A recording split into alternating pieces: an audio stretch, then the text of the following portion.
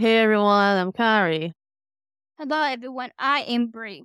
and this is CSI Talk.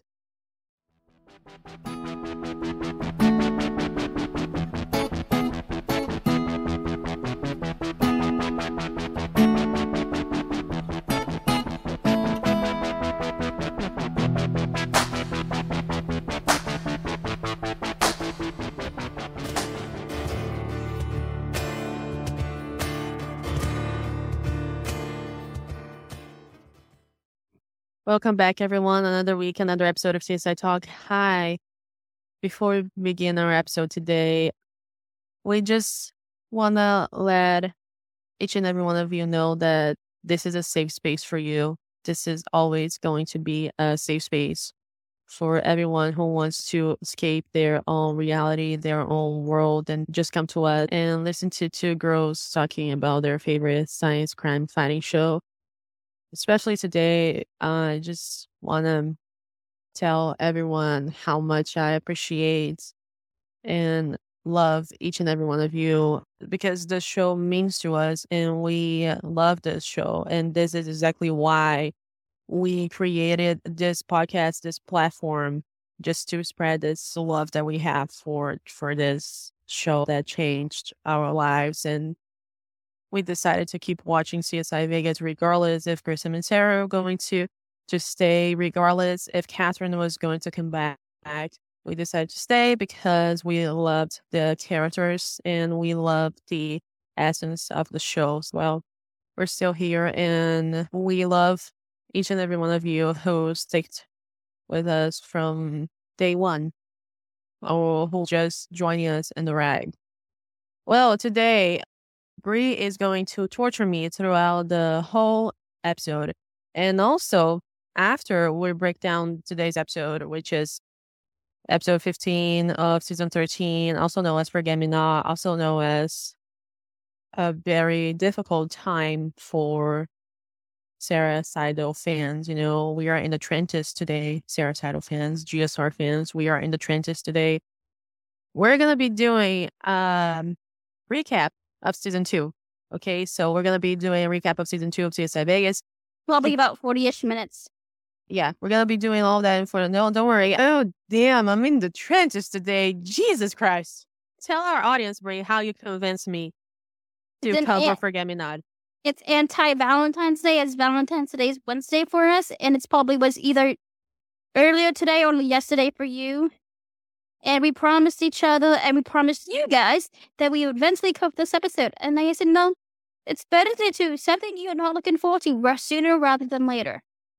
Well, yeah, it's Valentine's Day in the United States, in a few countries actually, not only in the United States.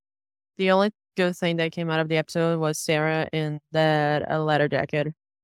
To prepare for this episode, usually I would rewatch the episode, but when I've already seen this episode a couple times, to prepare myself mentally for this episode, I listened to Bad Blood by Taylor Swift featuring Kendrick Lamar. So yeah, that was preparation enough.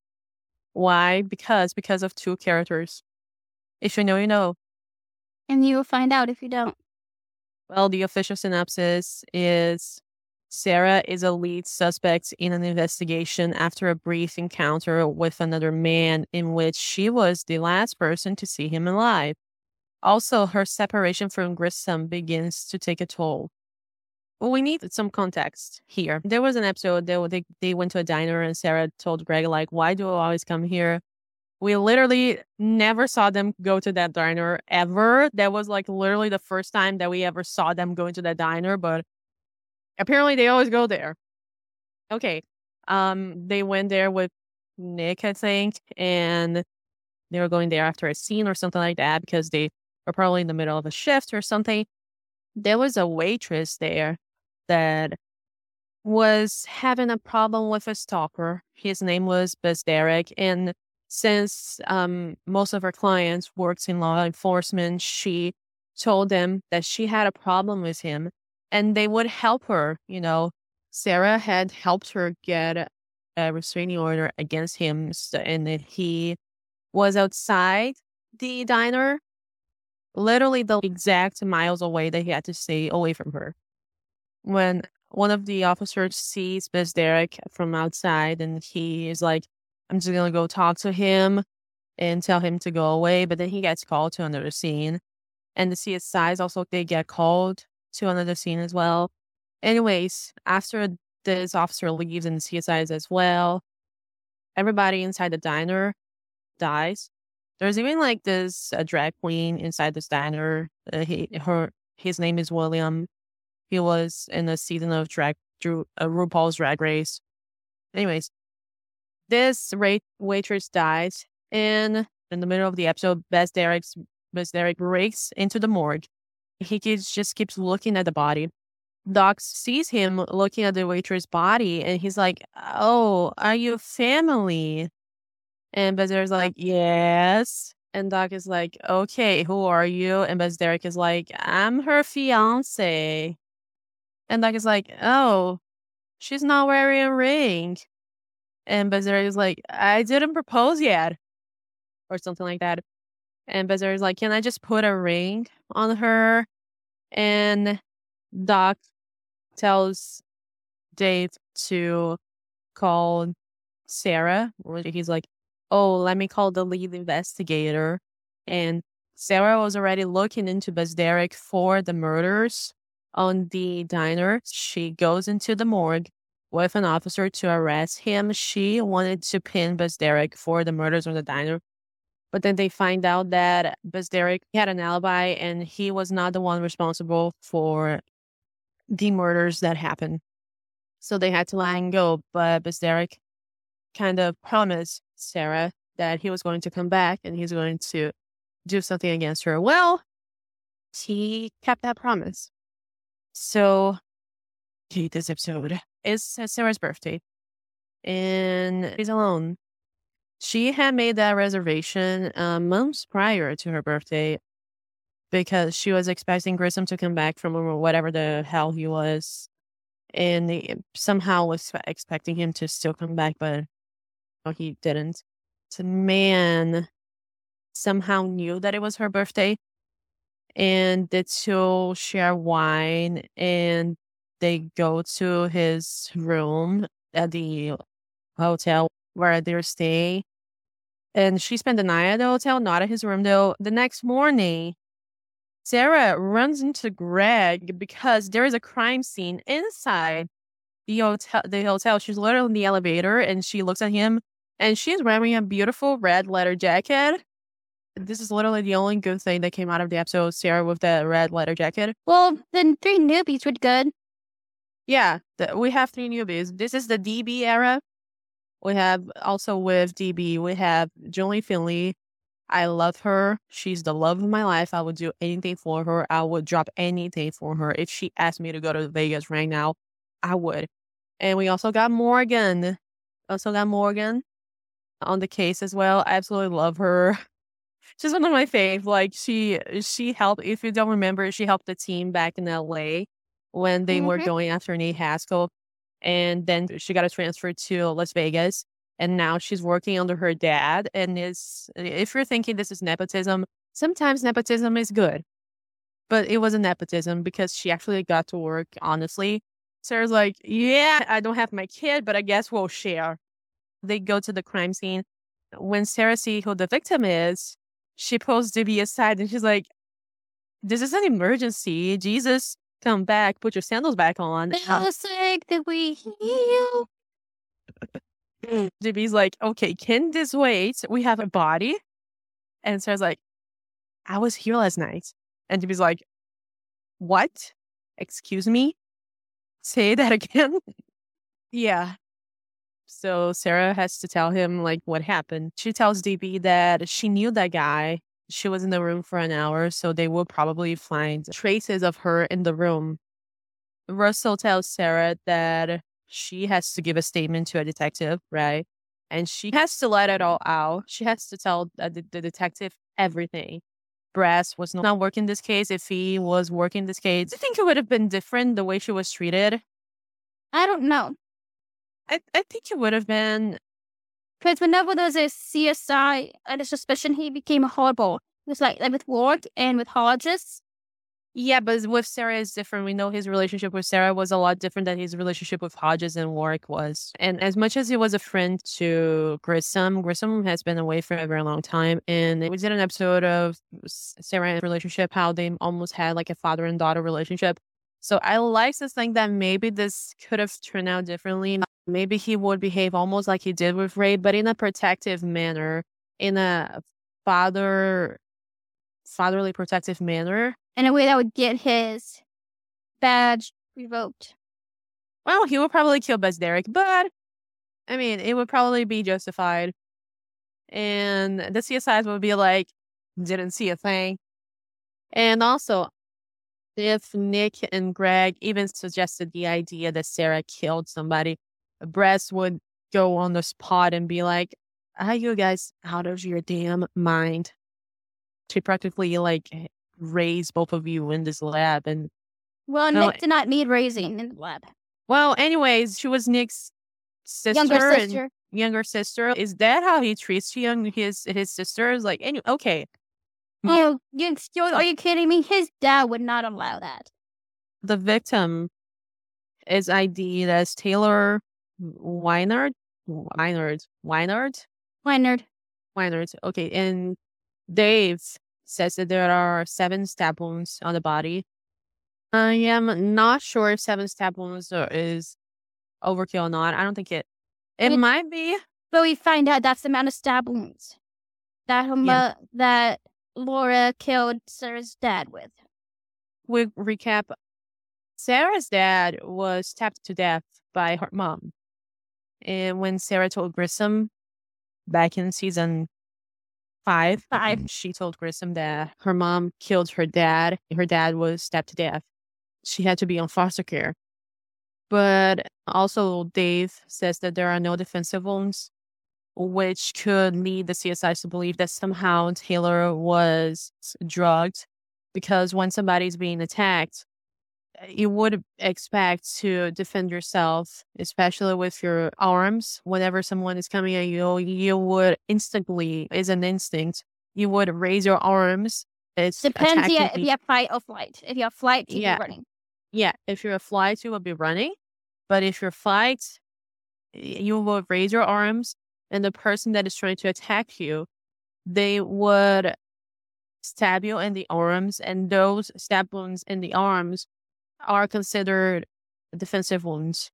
Dave says that the first stab wound hit a vital organ, and it's possible that the first stab wound hit a vital organ, which made the victim defenseless.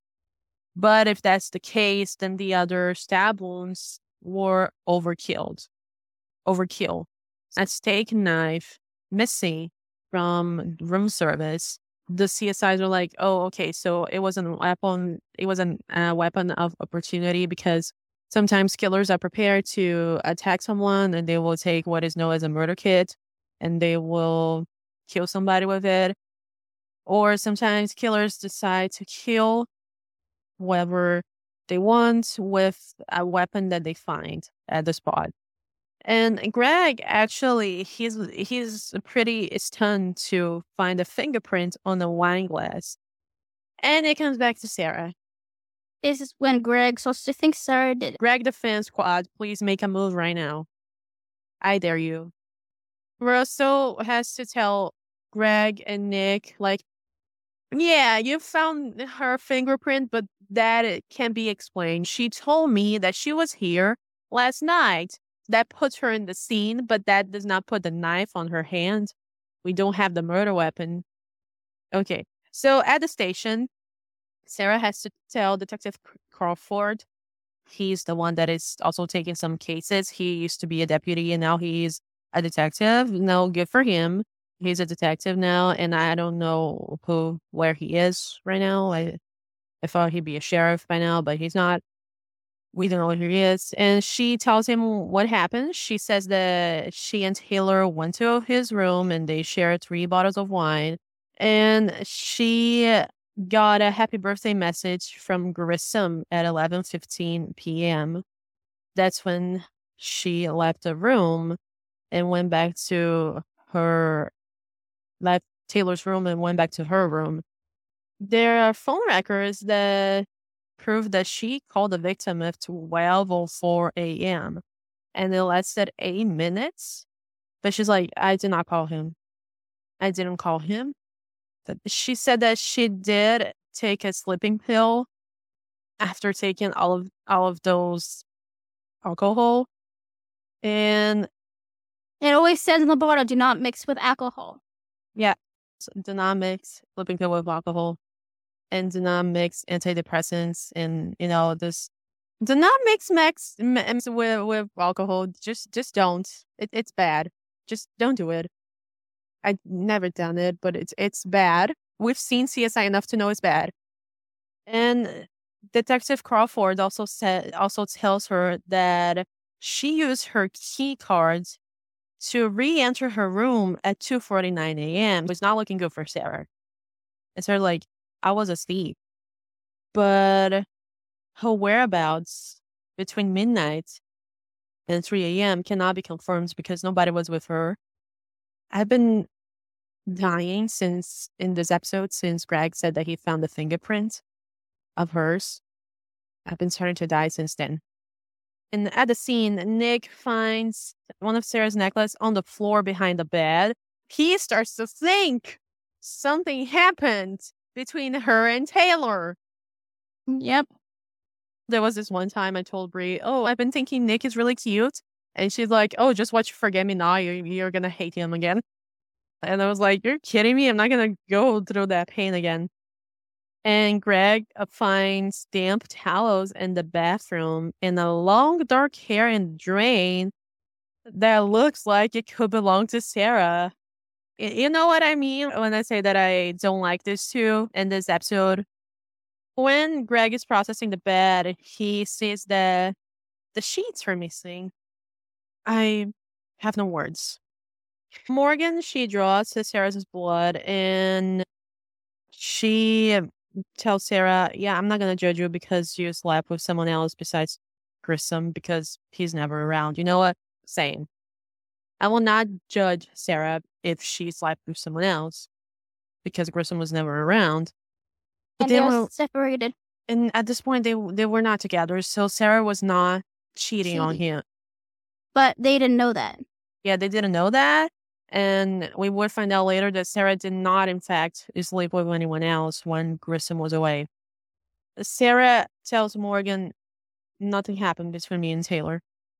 I already liked Morgan before this episode, but when Morgan told Sarah that, I was like, that is my girl right there. I love her and I'm going to protect her at all costs. Back in the autopsy, Finn shows Doc Robbins a picture of the knife that they are looking for.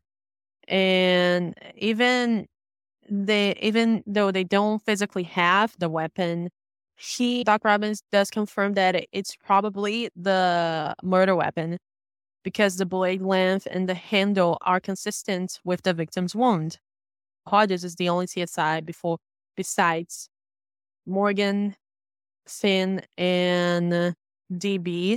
They are behaving like a normal human being and following. He tells Sarah that she cannot be there while he is processing the evidence. He's just following the book. He's like, I'm not going to judge you, but I just cannot have you in my library. Wait for Hodges. The Brown knows her friend Grissom. He basically worshipped Grissom. He would kiss the ground Grissom would walk upon. And he's like, if it does look like Sarah cheated on Grissom, that's not my problem. I'm not gonna judge her, Does that mean that too? Yeah. Does that mean that Hodges is a feminist? Well, look who he dated. Probably. Isabella. I think also one of the reasons why Sarah helped Hodges so much in the season 1 of CSI Vegas is because of his behavior right here in this episode. Because he was one of the only people that didn't treat her like she was a criminal. Yeah. And it was right there that she knew that he was her friend and she could trust him. And that he was a CSI first. Yeah. And just like her, because remember when she went through Ray's stuff and Greg was like, oh, you cannot do that. What if it was me? You And do would you have think to take my word for it. and do you think that's why Nick and Greg did that? Because remember, her and Nick were having issues throughout since Catherine left. Yeah, Sarah and Nick were going through a rough patch since Catherine left, and there's going to be this one time when Nick is going to decide to leave, and he's going to get in jail because he's going to get arrested because he gets into a fight with two officers, and Sarah has to basically bail him out, and I think they talk things through and become friends again, but they're going through a rough patch. Their relationship was already kind of like in a burnout stage, so it would not take a lot Yeah. for him to just flip the switch and be like, yeah, she totally killed this guy to cover up the fact that she cheated on Grissom, and it happens all the time. Nick is a guy's guy. Has to take one of Sarah's hair to make a comparison, which she did not have to give voluntarily. You know, they could get a warrant, but she does give the comparison. Well, so she did not do any other way. Todd, she just took it straight out of her head when they were talking. Yeah. Technically, that's like a gray area. She did not say go ahead. She was just standing there with her arms crossed when he went, what? Then she tells Sarah, just go home and just let the evidence speak for itself. And when Sarah gets home, she finds the murder weapon in the dishwasher. That's running. And you can tell she's confused that it's running. I was telling Bree, I don't know when, like either yesterday or 2 days ago, it appears there's someone outside, and for a brief moment, I thought somehow it would be Grissom because Sarah was in trouble, and I thought somebody told Grissom that Sarah was in trouble, and that would make him grow some courage and come back to Vegas to help her. But no, he's just an officer.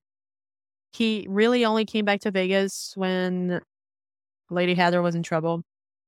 Greg and Nick, they go to her house, and they cannot find any sign of forced entry. Sarah tells them, somebody was in my house, and it's the person that killed Taylor.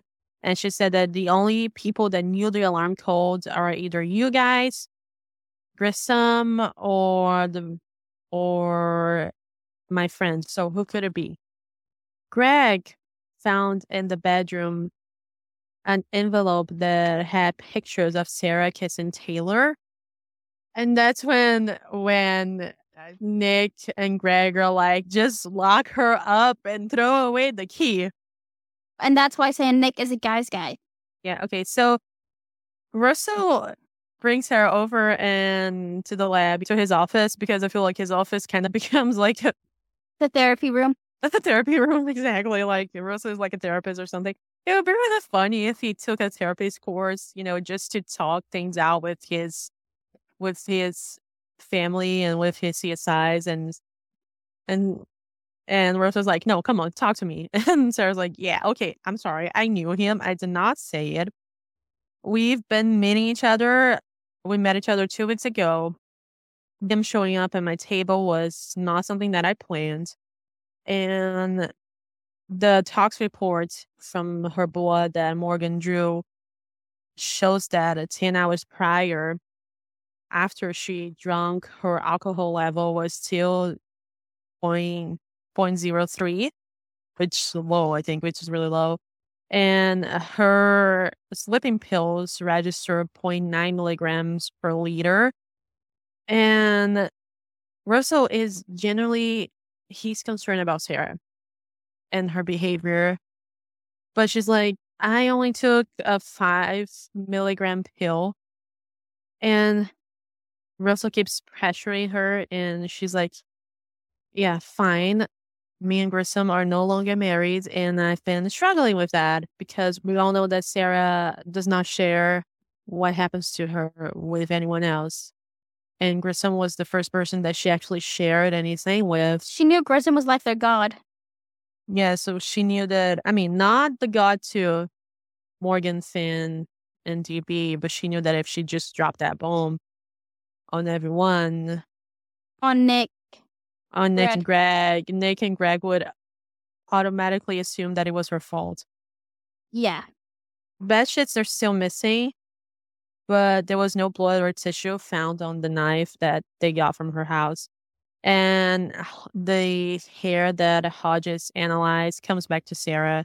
And he says that from the amount of zolpidem on Sarah's systems, she could have been sleepwalking. And maybe she did not remember, which can happen. I mean, when you're sleepwalking, you do stuff that you do not remember when you wake up. I just like, oh, maybe she sleep murder, which is something that does happen sometimes. People sleep murder. It's a real thing. Sometimes people will murder when they sleep. How would they prosecute that? I don't know. You'll have to ask the prosecutors. I believe there were a few cases, but with evidence and all that, I believe that the defense would probably point out the fact that the person does sleepwalk. And when you sleepwalk, you cannot control what you do. Maybe they would use that type of defense. And if it's strong enough and based on science, the person would not walk free, but I think it would be reduced. The sentence would probably be reduced depending on the number of victims. Now everybody knows what happens. Nick is like, I wish you would have come to me and just tell me about your separation from Grissom, as if. And Greg was there too. It's like, really, you two? You guys were just wanted to watch her frying like a fry. Yeah, you guys wanted to send her to the freaking electric chair 2 seconds ago. I can't with this shoe. I can't. I literally cannot. So, you know why? Because, look, okay, so in the beginning of the show, you can see this a lot more clearly, the sexism around and some fights between Catherine and Sarah, because this is what people like to watch. And with time, this was disappearing from the script, which was really good. But then came up again in this episode. And from Nick's perspective, I would understand why he would think that Sarah cheated on Grissom, because the relationship with Sarah was practically on the rocks. Their relationship was in the trenches. They were struggling a lot to understand the fact that Catherine was leaving. Nick does not deal really well with changes, and Sarah understood why Catherine had to leave. And the relationship was kind of bad at this point. But the fact that Greg was so ready to throw Sarah under the bus with Nick, they were going to throw her in the electric chair, because these people are your friends from more than 10 years, and you would not expect this kind of behavior from them. They were not even following the evidence. They were getting ahead of the evidence. They were letting their feelings speak first. Okay. Why would Sarah take the knife with her and clean the knife? Sarah was a CSI, even better than Dan. She could have get rid of the weapon. She could have gotten away with murder. Like, didn't she go to call to a high-level university at 16? Exactly. She was a mentor to Greg, and this is how he thanks her, by accusing her of murder. If I was Sarah, I would have been really upset with them. When she's talking to Russell, she gets a call from the mental facility her mom's at. So she rushes over, and she finds that Bess Derrick has gone to her mother's. Yeah. In the lab, Sarah sees her necklace on the monitor, and Nick says that, yeah, we find this necklace on the room. And Sarah's like, I did not wear that when I went out. So someone did broke in the house and stole it from the bedroom and planted it at the scene. And Nick and Greg are like, oh, someone did. I do not have words. That's when Sarah realizes that Bess Derrick is the one doing all of it. Sarah goes to Bess Derrick, where he works, and she confronts him. If you're going to confront your stalker, do it with someone else. Don't do it alone, please. Because they might attack you, and get some evidence, please. Have someone record it for you. She accuses him of stalking her, also accuses him of murdering Taylor, and says that the necklace that was found in the hotel room was a gift Biddy, that the waitress that died, that he was obsessed with. And Bess Derrick wanted Sarah to know that he was the one that was responsible for all of that. But he's like, yeah, I did not do it. Kind of confirms that he was the one that did it because of the necklace. He's like, yeah, I did not force you to go to the room. Neither did I force you to cheat on your husband. He gets his phone out and threatens to call Grissom, and it's on speed dial for some reason. Sarah breaks his phone and pushes him to the ground. And Sarah's like, you're not going to get away this time. And then Detective Crawford, he tells Russell, yeah, I'm a bit concerned that your team is hiding evidence to protect someone. Does he know about Ray? Does he know what happened to Ray? Anyways, Russell's like, the only thing that the evidence says is that Sarah was in Taylor's room, but she did not commit the murder. But Detective Crawford was like, oh, but she was having an affair under the influence of alcohol and prescription drugs. If it was anyone else, they would have made it an arrest. They still don't have enough evidence to arrest her. Even if she was having a relationship with the victim and she was under the influence with a prescription drug, it's not enough for an arrest. Even if they were to arrest her lawyer would get her out. Even a judge would know that this is not enough evidence to arrest someone based on just that. Sarah, she's doing a background check on Bess Derrick to try and get phone records, but there is a knock on the front door. And is an officer, and they have to go to the station. Bess Derrick is giving a statement because he's telling everyone that Sarah stalked him and attacked him, and he's all bruised and bloody. And Sarah's like, I didn't do it. Finn has to process Sarah and collect her clothes as evidence. And she is put on a station used to clothes to wear, and it's so upsetting to see her like that. Greg and Nick are like, what do you mean Sarah's arrested? But Detective Crawford says that she was on camera at this time. When Greg shows Sarah their surveillance from the garage, Sarah's like, he is out of view from the camera. He knew where to stand to lure me out. And the only physical contact that I made with him was when I pushed him. It's literally what you see in the video. Greg is like, yeah, but the DA has enough evidence to charge you because you are the aggressor here. Hold on. I don't understand why, because Finn just processed her and every evidence leaves a trace, and there would have been traces of his skin underneath her nails. It would have been enough proof that she did not attack him because he was pretty bruised and there was also blood. Anyway, Bess Derrick tells Nick, oh, your friend is pretty unstable and shouldn't be allowed to carry a gun. And Bess Derrick also says that she accused him of murder. And she was also disoriented. She was confused when she did it. And Bess Derrick is like, oh, I asked her to leave me alone, but she didn't. And I was feeling threatened. That's why I called 911. That's when he knocked my phone out of my hand. Sarah should not have come for him, to be honest. But anyways, Finn is processing Sarah's clothes, and she cannot find any trace of evidence on her clothes. Like, there is nothing that corroborates Bess Derrick's story. Like, nothing at all. It is impossible to prove that Bess Derrick actually took the beating from Sarah.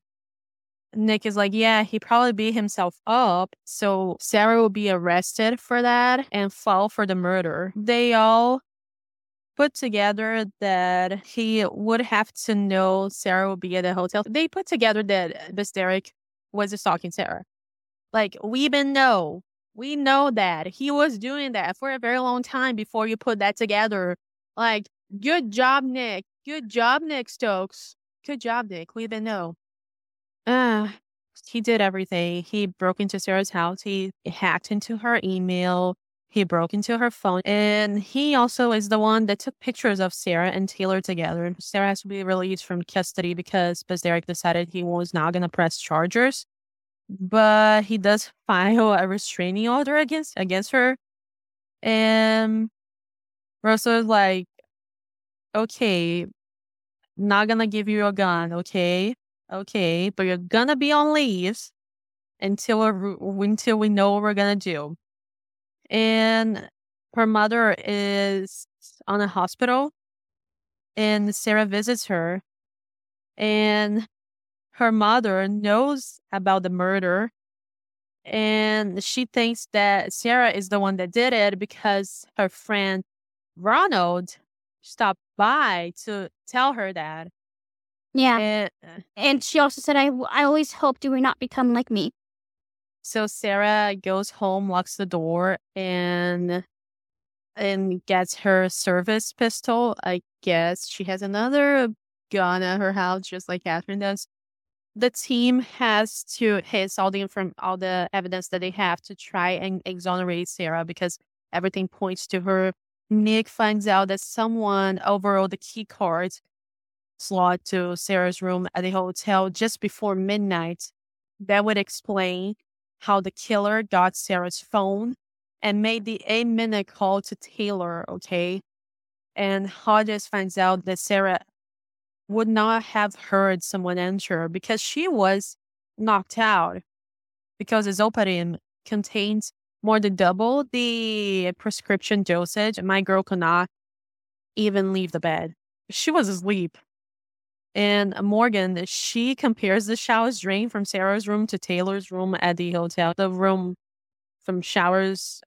She compares the shower drains from Sarah's actual shower drains, at her house, and the one from the hotel. And it's the exact same one. Apparently, they're kind of common somehow. And they're the exact one. They're just a little bit different with the striations on it. Yeah. And the killer is the one that swapped the drains. This would explain how Sarah's hair got in the drain. And Greg, he compared these surveillance pictures of Miss Derrick leaving work with the surveillance pictures of the mystery man in the casino. And the casino, because the hotel is in the casino at the night of the murder, and the clothes are the same. See what happens when you decided to be smart, Nick and Greg. Yep. Yeah. You actually use your brain. Nick is like, okay, what is he going to do now? Okay, because he left the murder weapon in Sarah's house, but he washed off the blood, but he decided not to press charges. He doesn't want Sarah behind bars. Why will he do that? But Greg is like, I know why.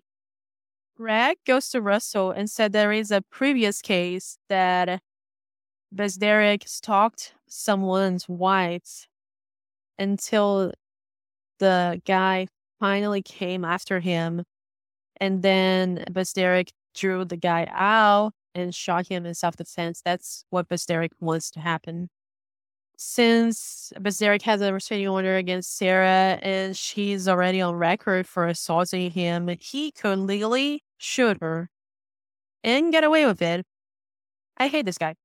Greg, he tries to call Sarah, but she doesn't pick up because she is after Bess Derrick. She is outside of his house. Nick and Detective Crawford, they detain Bess Derrick after he left work, and he is carrying a gun, and Crawford takes it while Nick is talking to him. Nick accuses Bess Derrick of murder. How would that help the situation, Nick? He's using it as a distraction. Yes, I know, but you have to gain the confidence of this guy. Anyways, he accuses Bess Derrick of murder at the hotel, and Bess Derrick's like, no, I'm the victim here. But he doesn't want to be put on police protection for his own safety. Before he leaves, Nick is like, if you hurt Sarah, you're going to face the consequences. Crawford gives Bess Derrick the gun, and Nick and Crawford, they just go away, I guess. So when Bess Derrick goes home, he actually finds Sarah waiting for him. Like, okay, girl, you do you. I support women's rights, but I also support women's wrongs. She goes after him for discrediting her job and got her. My girl's in the trenches this episode. She is really in the trenches. And also going after her mother. Nobody had done that before. Not even Natalie Davis. Well, I think at the time her mother lived in a different. Well, yeah, but Natalie Davis was actually going after Grissom, and she found out that Grissom really loved Sarah. So she's like, yeah, I'm going after Sarah. Sarah, actually, she tries to shoot Derek, but nothing happens.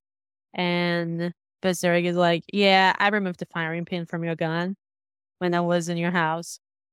That's the time when he reveals his evil plan. He's like, I've been playing this for months.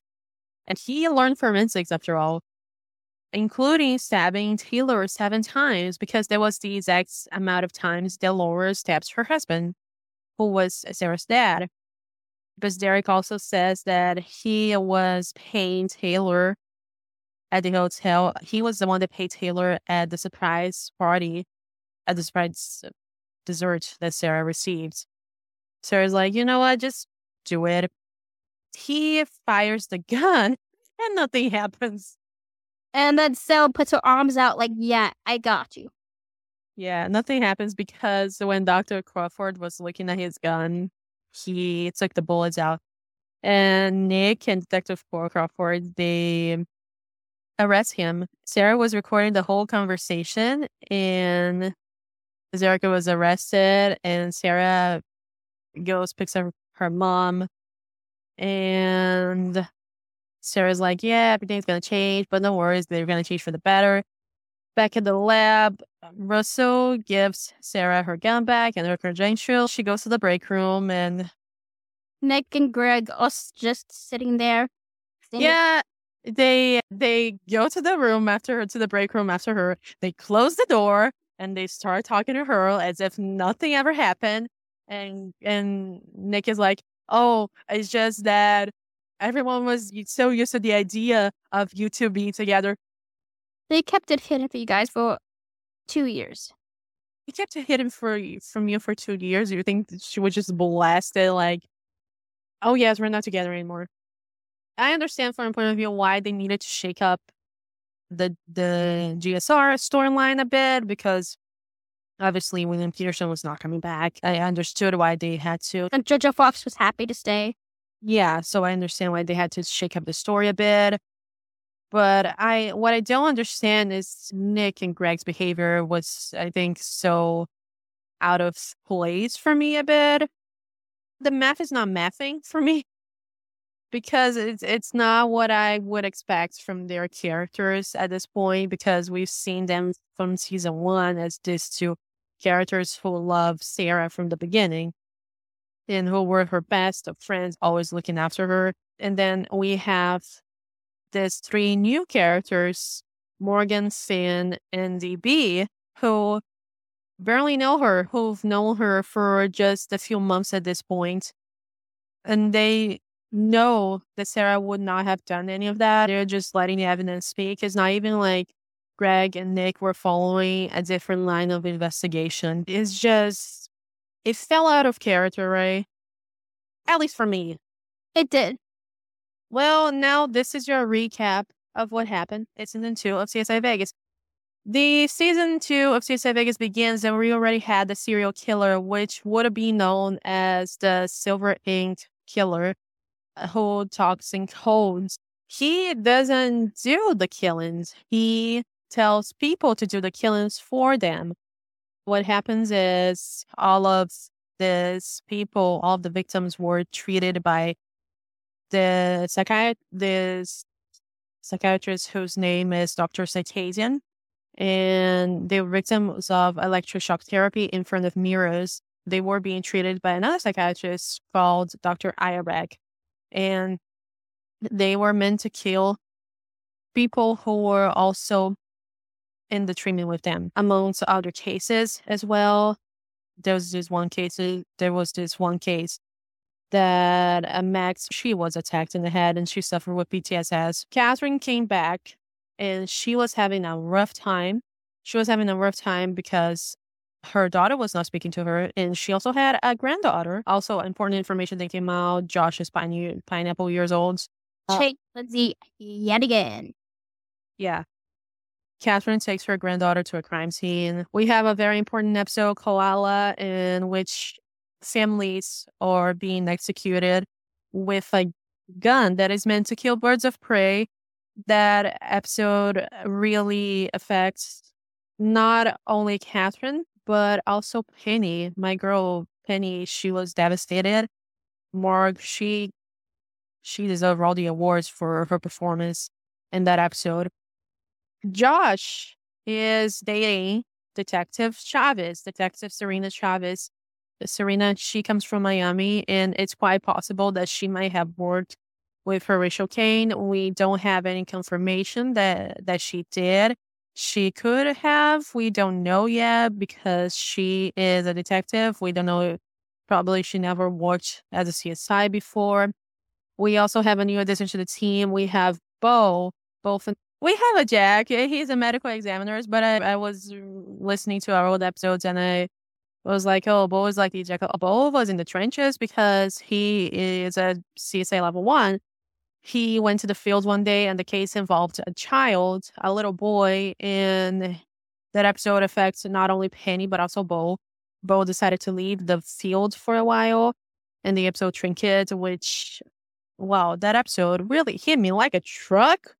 Like, really, it hit me right in my heart. Like, thank you so much for that. Every time they were close to catching the serial killer, it seems like they're always 10 steps ahead. We find out that Josh's sketchy past that we had an idea in season 1 is actually a lot lower than that. He had a friend called Trey, and who was into some shady things, shady people, who got arrested because he was trafficking drugs. Serena was the one that made the arrest based on Josh's evidence. He was almost not going to do it, but then Max is like, remember who you are. And, well, he remembered for that episode only. And Trey got arrested.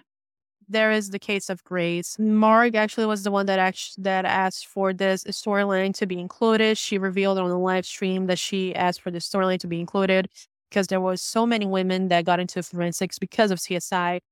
And her character and George's characters and Morgan's character, all the women that we see on CSI, Grace disappeared. And one of the reasons why she was joining CSI was because rejoining CSI was because she wanted to know what happened to Grace. What happened to Grace is that she found out that they were laundering money inside the Eclipse. Which is Catherine's casino.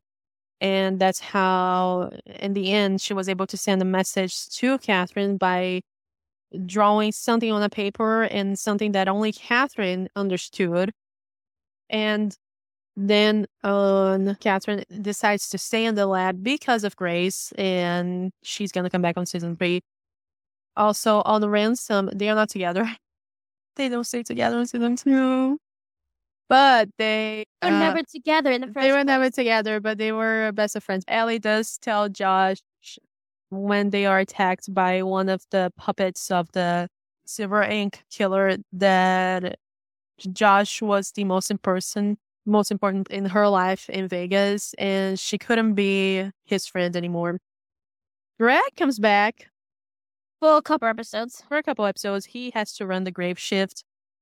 Grissom will be proud. He started as a lab tech, and he ended up running the grave shifts for a while. That is good. He also helped the team with a couple cases, and he ends up doing master's. I think it's going to be doctorate at his level. Doctorate, yeah, as a doctorate. I mean, Dr. Sanders, yes. Catherine made the call that got him to a program. They end up getting the Silver Ink killer. They are not able to decipher the code that the killer was using.